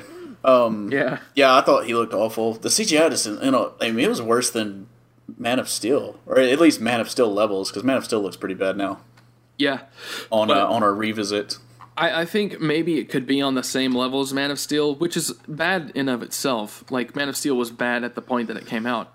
But when did Man of Steel come out? 2013 or 2012, I think. But okay. Justice League uses so much more CGI than Man of Steel did, which is unreal to even think about. But Steppenwolf is entirely CGI. There is nothing tangible about Steppenwolf. Yeah, there's nothing to grab. He's just. The thing is I feel like he was almost interesting. They just didn't explore it. Nah, I didn't get any of that. He was possibly. He's in the top 3 worst comic book movie villains that I've ever seen, and it's just because there was not even a hint of interest. In my opinion, I thought he was interested in the way that he was talking about his exile. Like, he would give like these small hints, but then they never went into it. And it was just like some of the stuff he would like. I think it was just the way he spoke. Like, he spoke in such a weird. Oh God! One part that really, before I forget it, one part that really like made me laugh and like in the theater, I like laughed and like put my hands up was when Batman Cyborg fires those rockets at him. And then Steppenwolf catches one, and he's like, primitive animals, or whatever he says. And then I'm like, dude, you're using an axe. Yeah. Like, what are you talking about? Like, what do you mean primitive? Like, they were just like, all right, where's the supervillain line generator? What we got in this one? Like, there's no nuance on what things he was saying. It was just like, here's generic villain thing to say. I was like, what do you mean primitive? Like, what are you talking about? I was like, it's not like you, I have moved past the need for laser-guided missiles. I use only axes. Fools. Who uses missiles anymore when you can have an axe that you can't really hit from far away? I like the idea that Steppenwolf or his race or his kind at one point were using laser-guided missiles and stuff, and at one point they're like, nah, axes. They like made the conscious decision. It wasn't some kind of, apocalyptic event. Like, no, they should have discovered axes second. they were using tanks and like they blow something up and it's laser like defense a piece of systems first, and they're like, hold on a second, guys, blade on the end of a stick. Yo, think about it. I'm gonna call someone a primitive if I ever see them using rockets again. And that's what happened. Bunch of plebs. It's so bad, dude. The more we talk about it, the less I like it. But I hope it ends. I hope that ends the DCU. It was getting like clapping. It was getting like at the end of my showing, like people were clapping. People weren't clapping at mine. I think people in my theater had better taste. They must. There are a few people who left, and I actually think one of the families left because they had a little girl that were with them. And when the lady who's screaming for her life gets her neck snapped and her body thrown to the floor, they left after that. So damn. I think it was maybe like, darn, we don't want our 6-year-old little girl to see any more of this, and we weren't really expecting that, because you wouldn't see that happen in The Avengers. The Avengers doesn't do anything like that. They stab Coulson. Yeah, but Coulson was also doing something heroic, and he gets a heroic last line. He was like standing up to Loki. Yeah, I guess he wasn't begging for his life. Yeah, this lady was just some innocent person who just gets her neck snapped and her lifeless body thrown on the ground by a big, giant, scary monster man. So yeah, that's fair. It's slightly different. So I think maybe that's why they left. It was kind of a content thing, which, I mean, hey, it's PG-13. You kind of... I also didn't get when Batman's like, hey, Flash, save one person. Was he going to save one and then be like, oh, I should save all these people? Like, I can do this? Was that the whole point of that? Or was it just like... I think that was the point. I think Batman's point was, calm down, you don't have to fight, just save one guy. If you save... Just like, save one guy because we probably can't be bothered right now. Like, yeah, they're going to be fighting stuff in... like... I don't know. It just... I was like, it wasn't great, but I understood lame... the point of it. That's what I thought it was, and I was like, maybe I missed it. Maybe I was like... I paid attention to the whole thing, though, so I was like... I think it was good that after he saves one guy, Barry Allen's like, oh, okay, that was easy, so I'm going to go get the rest. Dude, he trips. Yeah, he trips a few times. I mean, he gets, like... I know he gets distracted, but, like, you do this all the time. Like, you run all the... How do you trip? Also, Barry Allen's run cycle is one of the funniest things I've seen in any movie in a long time. The thing is up until the very end scene where they see him running, show him running between the blocks for like an extended period of time, I didn't notice it being funny because it was always quick. It was like him running, like they actually did a good job of not doing slow motion too much. It was always him like there and back, there and back. Yeah. And even when they did the slow motion, I was like, I don't see it, what Tim's talking about. I was like, this isn't like as bad as Tim was saying. And then they show him running through the city streets, dude, and his arms are like flopping around, spaghetti noodles, and his legs. Yeah. His legs are like so flopping bad. Around. He looks like he's either drunk or he's trying. Man, I don't know. He honestly just looks drunk. He looks drunk, or like he never learned proper running form, and he thinks that this is how you're supposed to do it. I mean, that's fair. I guess that matches his character, but... I guess. It doesn't fit the Flash, though. Yeah, the Flash is supposed to look cool when he sprints. He doesn't even run like that, like, in the comics. Like, he runs, like, pretty straight up, and, like... I mean, he does sometimes, he'll run that far, but it's a like, in an animated cartoon, like, it looks a lot better than... Yeah. CGI, whatever that was. Yeah, and I don't think you should ever show a slow-mo version of the Flash running. You should, like, everything else can be slow-mo, and he'll be running normal speed. I think that's how it should look. You should always maintain that sense of Barry Allen is too fast to even get slow-mo of. Yeah. But right. I think what was a really one thing that I'll say that I thought was cool and I wish was in a better movie was when Superman comes back and he's a rage monster for reasons. I was just about to say, do you want to talk about Clark? Sure, yeah. Yeah. When he comes back, I thought that was weird and stiff. That whole fight scene out in the open next to his statue was just awkward, in my opinion. But one part that was really cool was when Barry's trying to flank him, like he's trying to run around him. And Barry's, everyone is in super slow-mo, and Barry's trying to get behind him. And then you see Superman's eye track Barry. And Barry's like, his eyes widen like, oh... I've never encountered that before. That was really cool, and I wish it was in a better movie. Yeah, I think that was the good parts of that movie.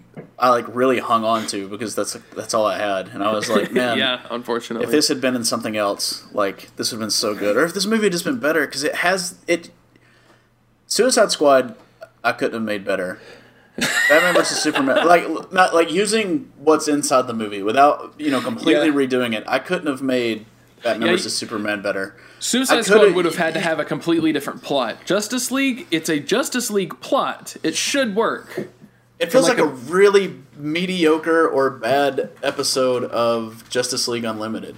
Yeah, it feels like a weird, like 2 or 3 episode filler arc. Yeah. Yeah. But yeah, there was nothing. But with Justice League, I felt like there was stuff that I could change slightly and it would have made it better. But I didn't feel that way with Batman vs Superman or Suicide Squad. I was like, nah. I didn't like... Okay, the dumbest line in the entire movie, other than Lois Lane not needing to be in there until she's brought back to stop Superman, or like to calm down Superman. They could have easily skipped that whole scene where it's like, oh, I'm just writing fluff pieces about kittens and talking to like Superman's mom. And all that, like, Lois should have been kept until Superman came out was bad and Bruce brought out the big guns. Yeah. And Lois could have been introduced there because we already know who Lois is. We don't need to see that she's all sad and stuff. Like, obviously she's sad.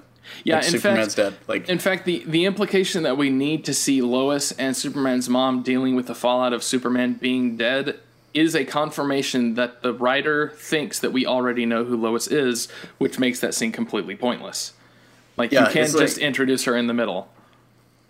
Yeah, like, that's what an established universe is. I feel like they have this need to, like, reintroduce every character. However, it's like not. Are you reintroducing characters by making them deal with the fallout of a previous movie?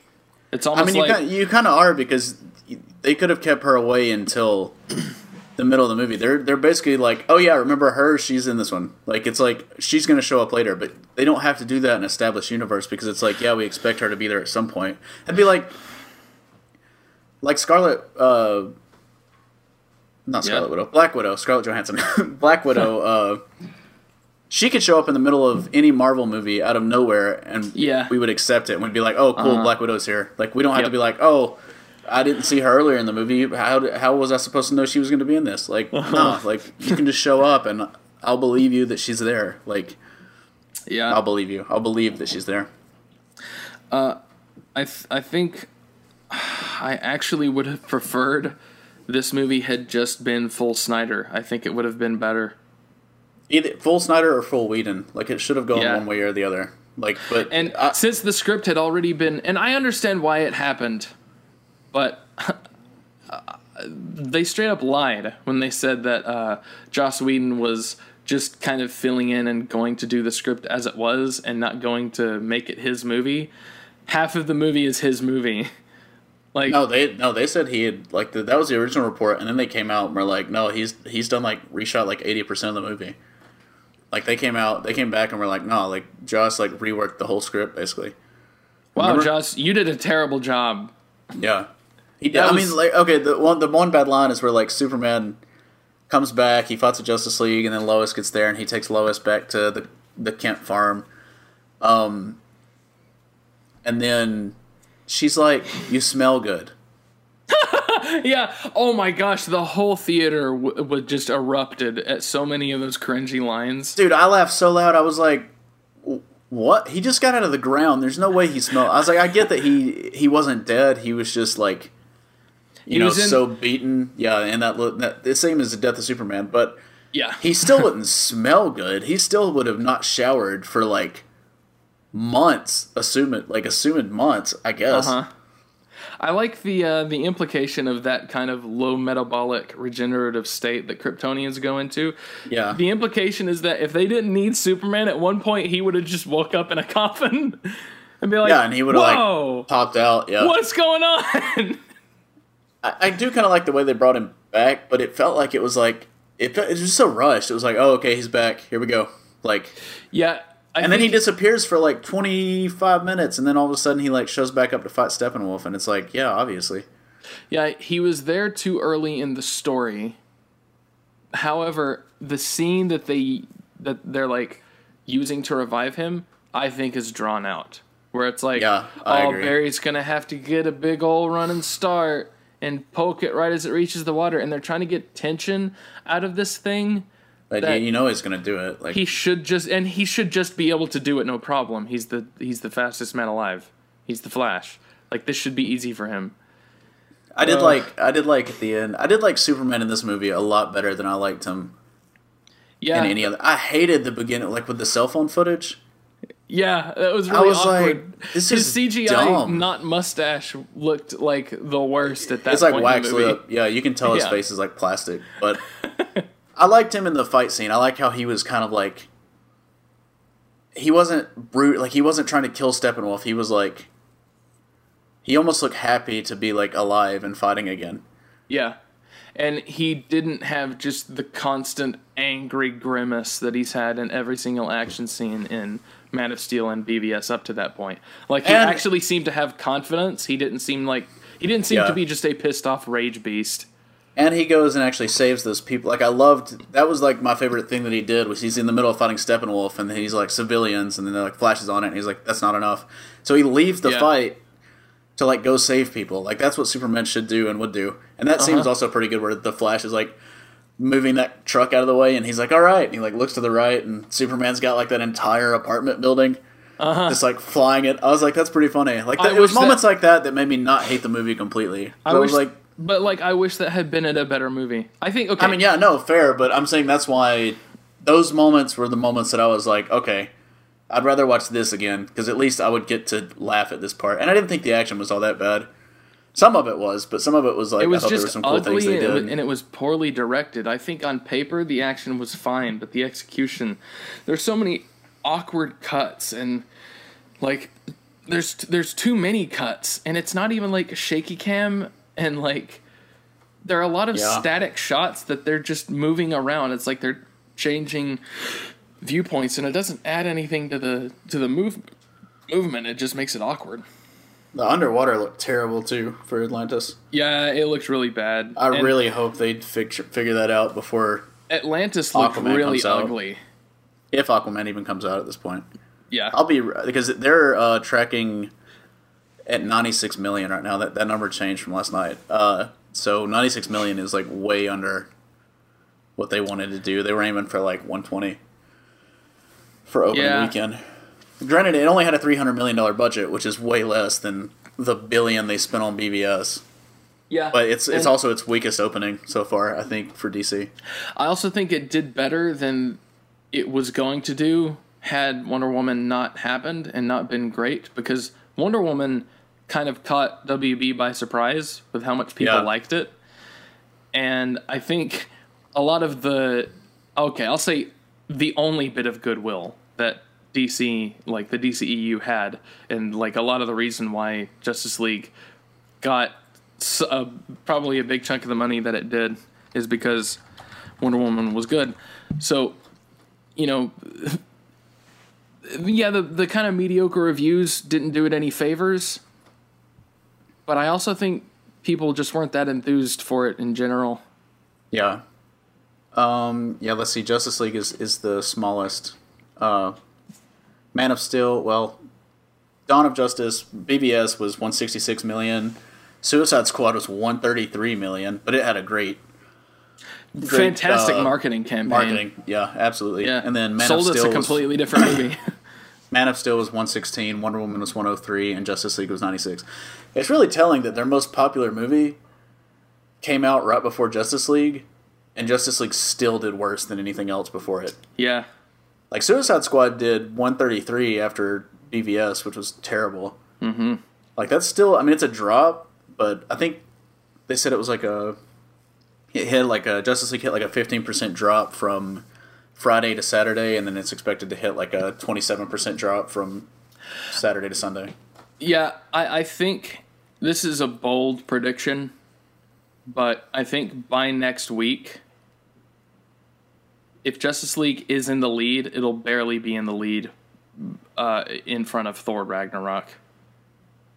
And not in the front of the total league. No.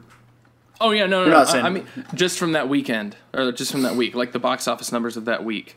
Like, if Justice League is in first place after next week's box office numbers, it won't be a very commanding lead over Thor Ragnarok. And Thor Ragnarok lost the lead, and it came back last week to be in first again by a large margin. I think some movie came out that was actually kind of popular that got in front of it just by a little bit, but I'm not sure. It's crazy how DC movies just drop off. They'll get their opening weekend, and that's everyone saying, well, maybe this one won't suck. And then the second and third weekend after that, it's like, nah, guys, it sucks. It's bad. Don't go see it. So, like, they get maybe one or two weekends that they win, whereas a Marvel film will have like 4 or 5. Yeah, for the most part, Marvel stays on top for like weeks and weeks. Let's see, Wonder Woman had the highest grossing domestic box office with 410,000. That doesn't surprise me. And that is, Dawn of Justice did 330,000. It's the closest next one, so almost 100,000 more than Dawn of Justice. Like, Justice League is way under the rest of them. I'll be surprised if it makes over 250,000. Yeah, I think people realize it'll make over 250,000. It already did. But I think people realized that after BVS was kind of like, yeah, it sucks, but it's the first time we've seen Batman and Superman fight each other on the big screen. Yeah, so you want to go see that. Yeah, but like, this was the first time we saw the Justice League on screen, and it's not getting the same enthusiasm because people are like, nah, this is a problem when it sucks. It's like, I don't like it when it's bad when it's disappointing. It's like, yeah, it's the first time, but man, Yeah. let's hope it's the worst time. Let's see. Next week we have Coco's coming out next week. There's no way Justice League stays on top. Wow, no, yeah, Disney is going to erase the Justice League. And a Disney animated film, we talk about Marvel dominance. A Disney animated film, that's like, boy, don't release anything around that. It's like Star Wars and Disney cartoons. Just avoid releasing anything near those. Yeah, it's got pretty good Rotten Tomato scores. 97 for Coco. Darkest Hour, Gary Oldman's. I want to see that so Winchester. badly. It's got like a 5.7 on IMDb, which is crazy to me. So I don't know if people are like bomb voted or if it just actually is bad, which I don't trust IMDb that much anyway. But it's kind of a good indicator on what the mass audience thinks. I can't wait to see just Gary Oldman playing that character. I'll be okay. I'll be okay with that. Justice League is at 40% on Rotten Tomatoes as of now. Yeah, I think I can see that just being like kind of the general consensus, kind of a 40%. However, I'd give it maybe a 2 out of 10 in my opinion. Both for Jason Momoa's pecs. Yes, I said that in the chat. It's like it gets 1 point, one each for Jason Momoa's pectorals. Now I'll give it a 4 because it did have the best Superman as of to date. It did have Jason Momoa's Aquaman I enjoyed, and it did have good. It had character interactions that I think that you would see in Justice League Unlimited or the comic books, like the Flash saving the one truck and Superman saving the entire apartment building. That would be straight out of Justice League Unlimited. So there were those moments, or the lasso with Aquaman. There were moments in it that I was like, okay, I like that. I enjoy that. So it deserves points for that, but it's pretty bad. I would not recommend anyone go see it in theaters. Yeah. So do we want to move on to our closing segment? We're gonna start talking about what we've been playing and watching over the past week. Yeah, we'll kind of breeze through it because I haven't really been playing. Well, I've been playing Pokemon Sun and World War II now. I've been playing all kinds of as stuff. always. So yeah. If we do this every week, it's just gonna be it's Siege mostly. Well, be honest, it's kind of a testament to that game's longevity, whose popularity, it was not popular around launch, then it surged the year after, and then I think maybe it started to trickle down a little bit, but it has been one of the most steady player bases I've ever seen a competitive game hold. Well, it's the thing, that's what I was telling you was so crazy, that it's a Ubisoft game because they're spending so much time adding and balancing, and it feels like they push metas. They don't want the game to remain stagnant. With every new operator that comes out, it's the opposite of For Honor. Every new season that comes out, it changes the way the game's played completely. We're currently in a trap meta, which I don't enjoy that much. The good thing is the meta's probably going to change pretty soon. Yeah, well, they just revealed Season 3 today. Yeah. With some of the gadgets. And the thing is they're coming up with some pretty sweet they keep coming up with new and innovative operators. They're not just twist on the same old operator. I mean, some of them are twist, but they're saying they want to finish the game with 100 operators before they even work on Rainbow Six Siege 2. That's a lot of operators. That's a ton. I mean, I think that's the problem with doing sequels with that kind of games as a service model, is because Rainbow Six Siege 2 is going to have fewer operators than Siege 1 will end with. But I think the second part of that is that it's kind of refreshing to take a step back and go back to basics with a new installment with a few new mechanics. That's why I think with future Smash Brothers games, I want them to not worry about the roster size. If you're gonna have a big roster and you want to have it bigger than something before, have it bigger than the base Smash Brothers 4 roster size, if anything, and maybe 1 or 2 characters more. I don't want them to worry about what the DLC brought, because there's something to be said with kind of bringing things back to basics with like a few characters, with kind of a hero shooter and like fighting game architecture. That's one of the things I didn't think was bad about Street Fighter V. It had few characters, but there were few clones, and it was a lot of like good solid characters that they had from previous games, and a few new characters that were good and solid. That was not one of that game's millions of problems that have never been fixed, but I think that's a good thing. And I think, you know, people saying, because I've heard people say there's never going to be a Siege 2. It's just going to be Siege. I'll be surprised if there's not a Siege 2 eventually. I don't know, though. I mean, Ubisoft is pretty money hungry, but the way they've got their system set up now is you pay each season, and each season pass is like, you basically every year, so you'll pay for like that year season pass, and it's like $30.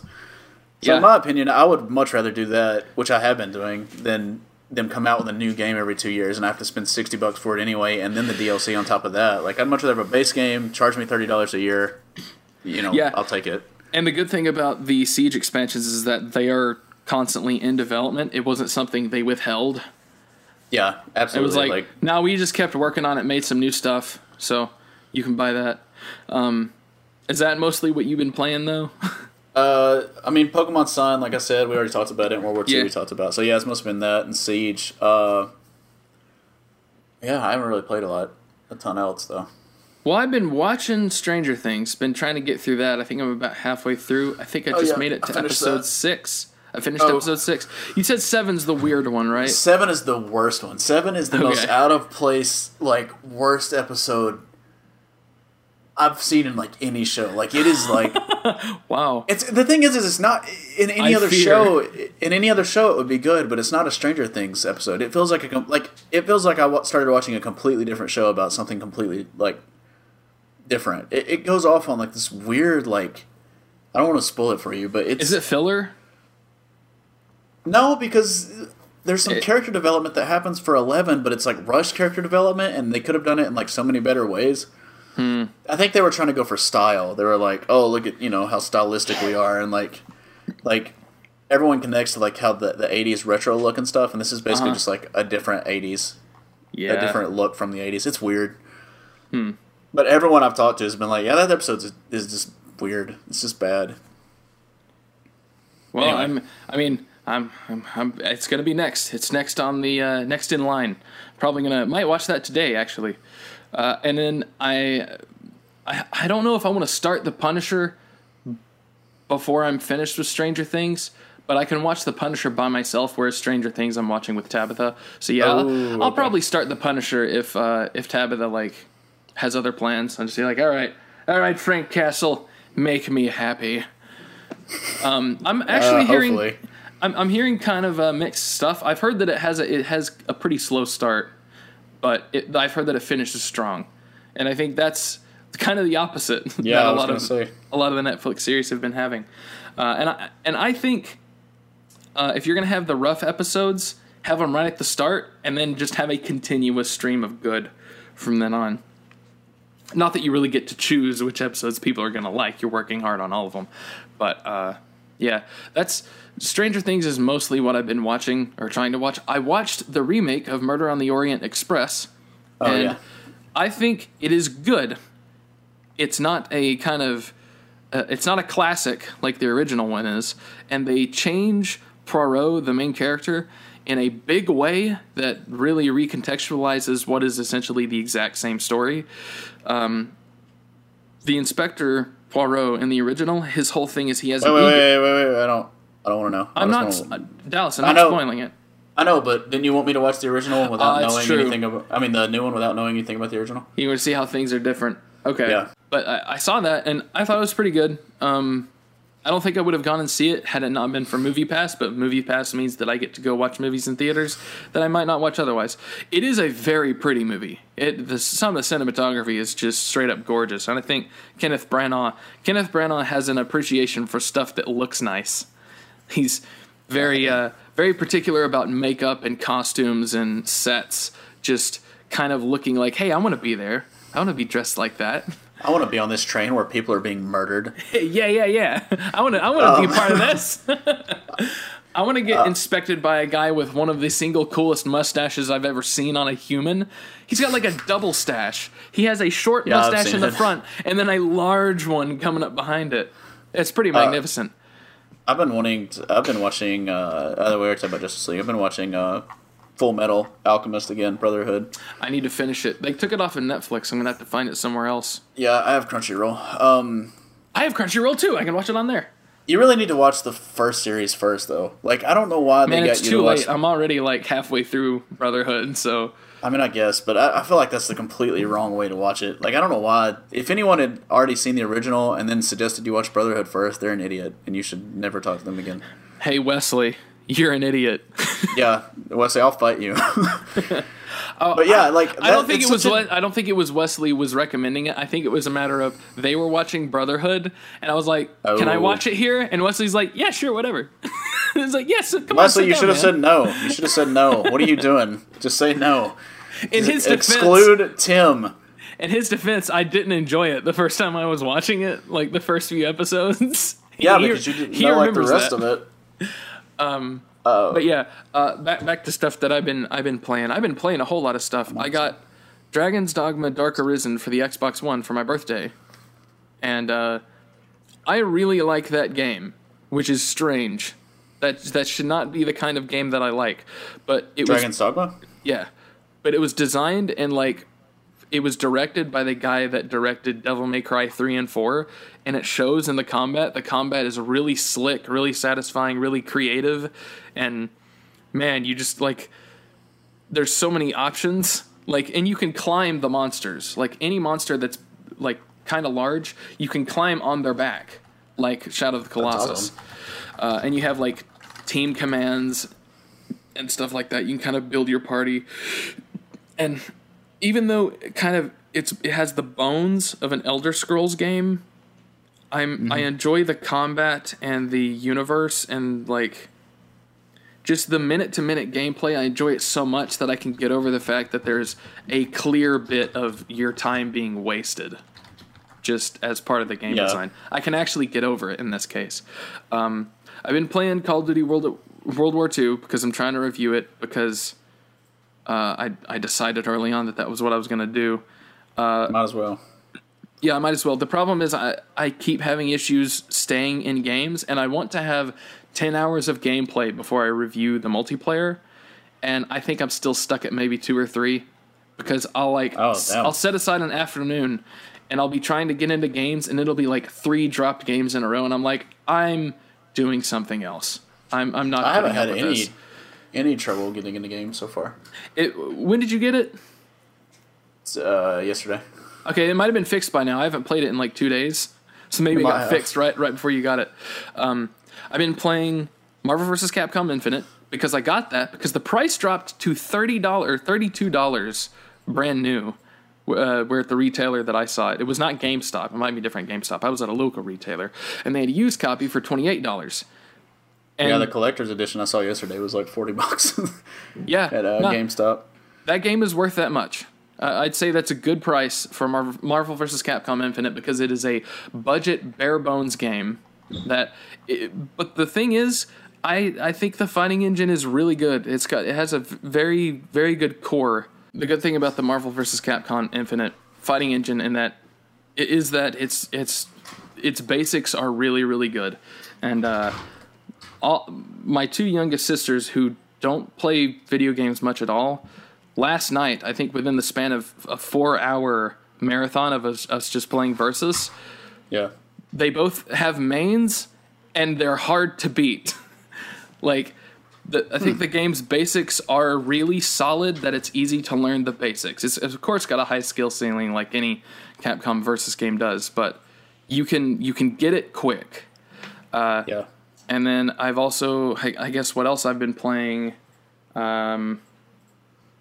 I've started, and the playthrough will be coming out soon. I've started Super Mario Odyssey.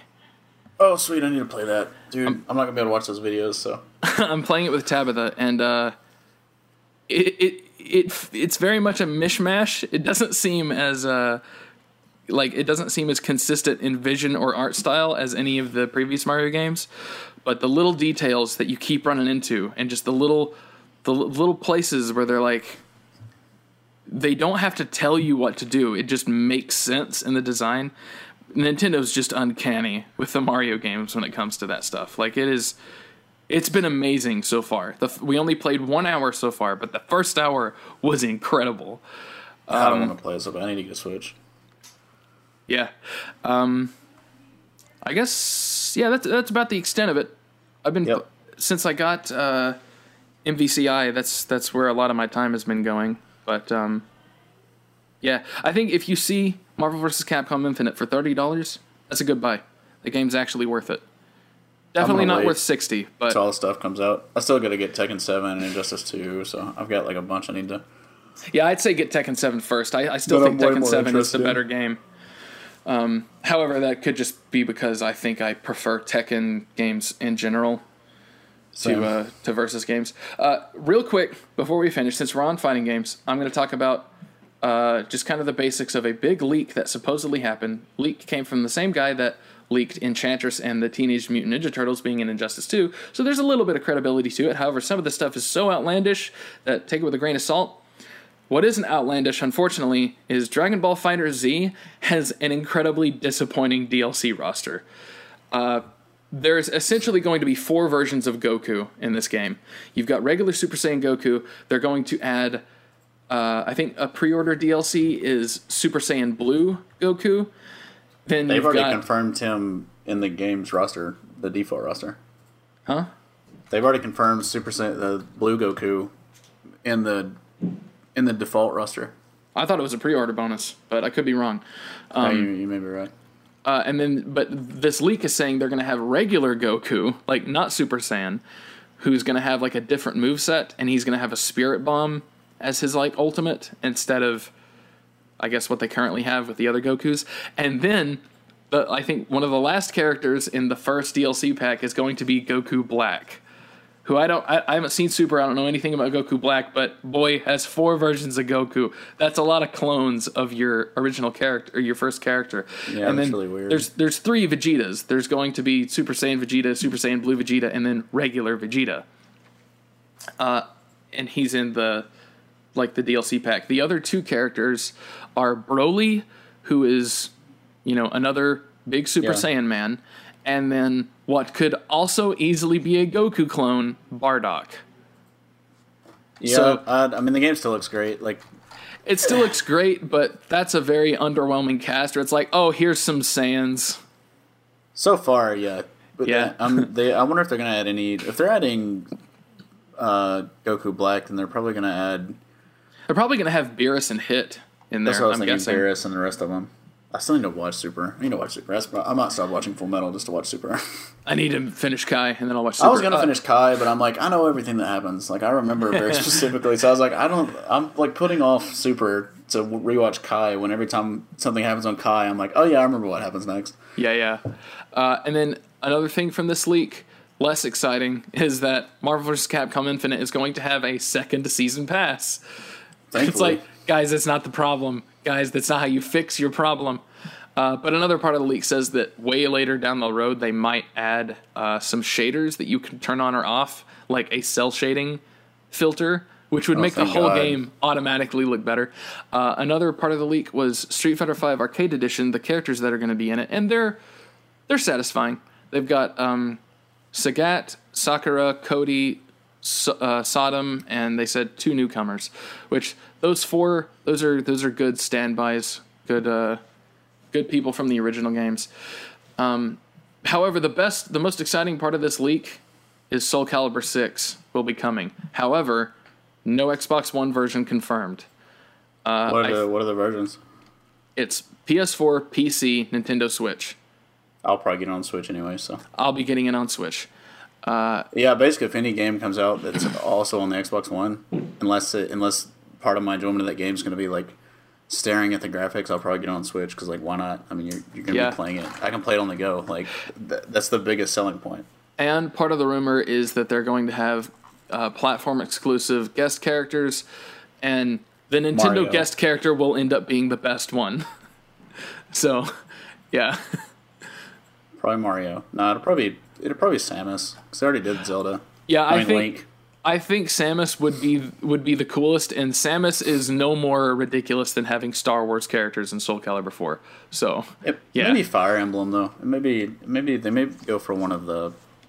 I might go with Fire Emblem. I think if Soul Calibur was gonna have one, like, the most recognizable character from Fire Emblem, it would be Marth, and if it isn't Marth, it'll probably be Lucina, which is basically female Marth. Female Marth. Now we're talking. It's like Marth already looks like a girl. Yeah, just give him longer hair. Which one of those are girls or guys? So, I think it's the tiara, Marth. You gotta get a crown. Drop the tiara. Go with a full crown, man.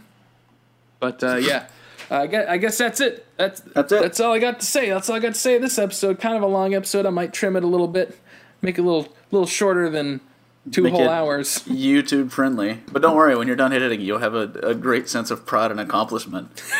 For having spent so much time editing it. We're making the podcast take longer to listen to so that you feel a sense of pride and accomplishment once you've reached the end of it. It doesn't matter that the content quality has dropped or gotten better. And it has nothing to do with the fact that if we make longer episodes that you somehow sit all the way through, we actually make more ad revenue. That has nothing to do with it. Guys, we're not EA. We have a Patreon. Send it directly to my bank account. All right. Just give them your bank account info, because that won't backfire. Tim French, yes, Tennessee. That's me. In Tennessee. I was thinking the other day we're going to have Dudrong Door North and Dudrong Door South. Oh, yeah. Only North will be in Tennessee, which is not North at all. The northest of states.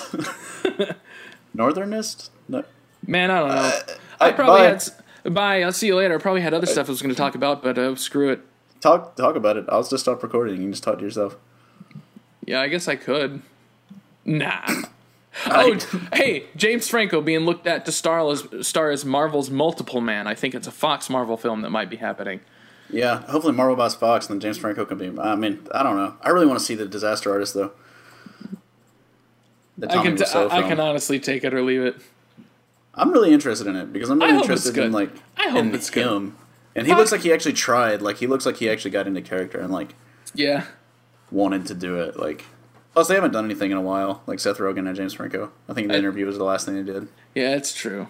They almost started a war, so... Podcast episode 24. Good night. We'll see you guys next week. I love you.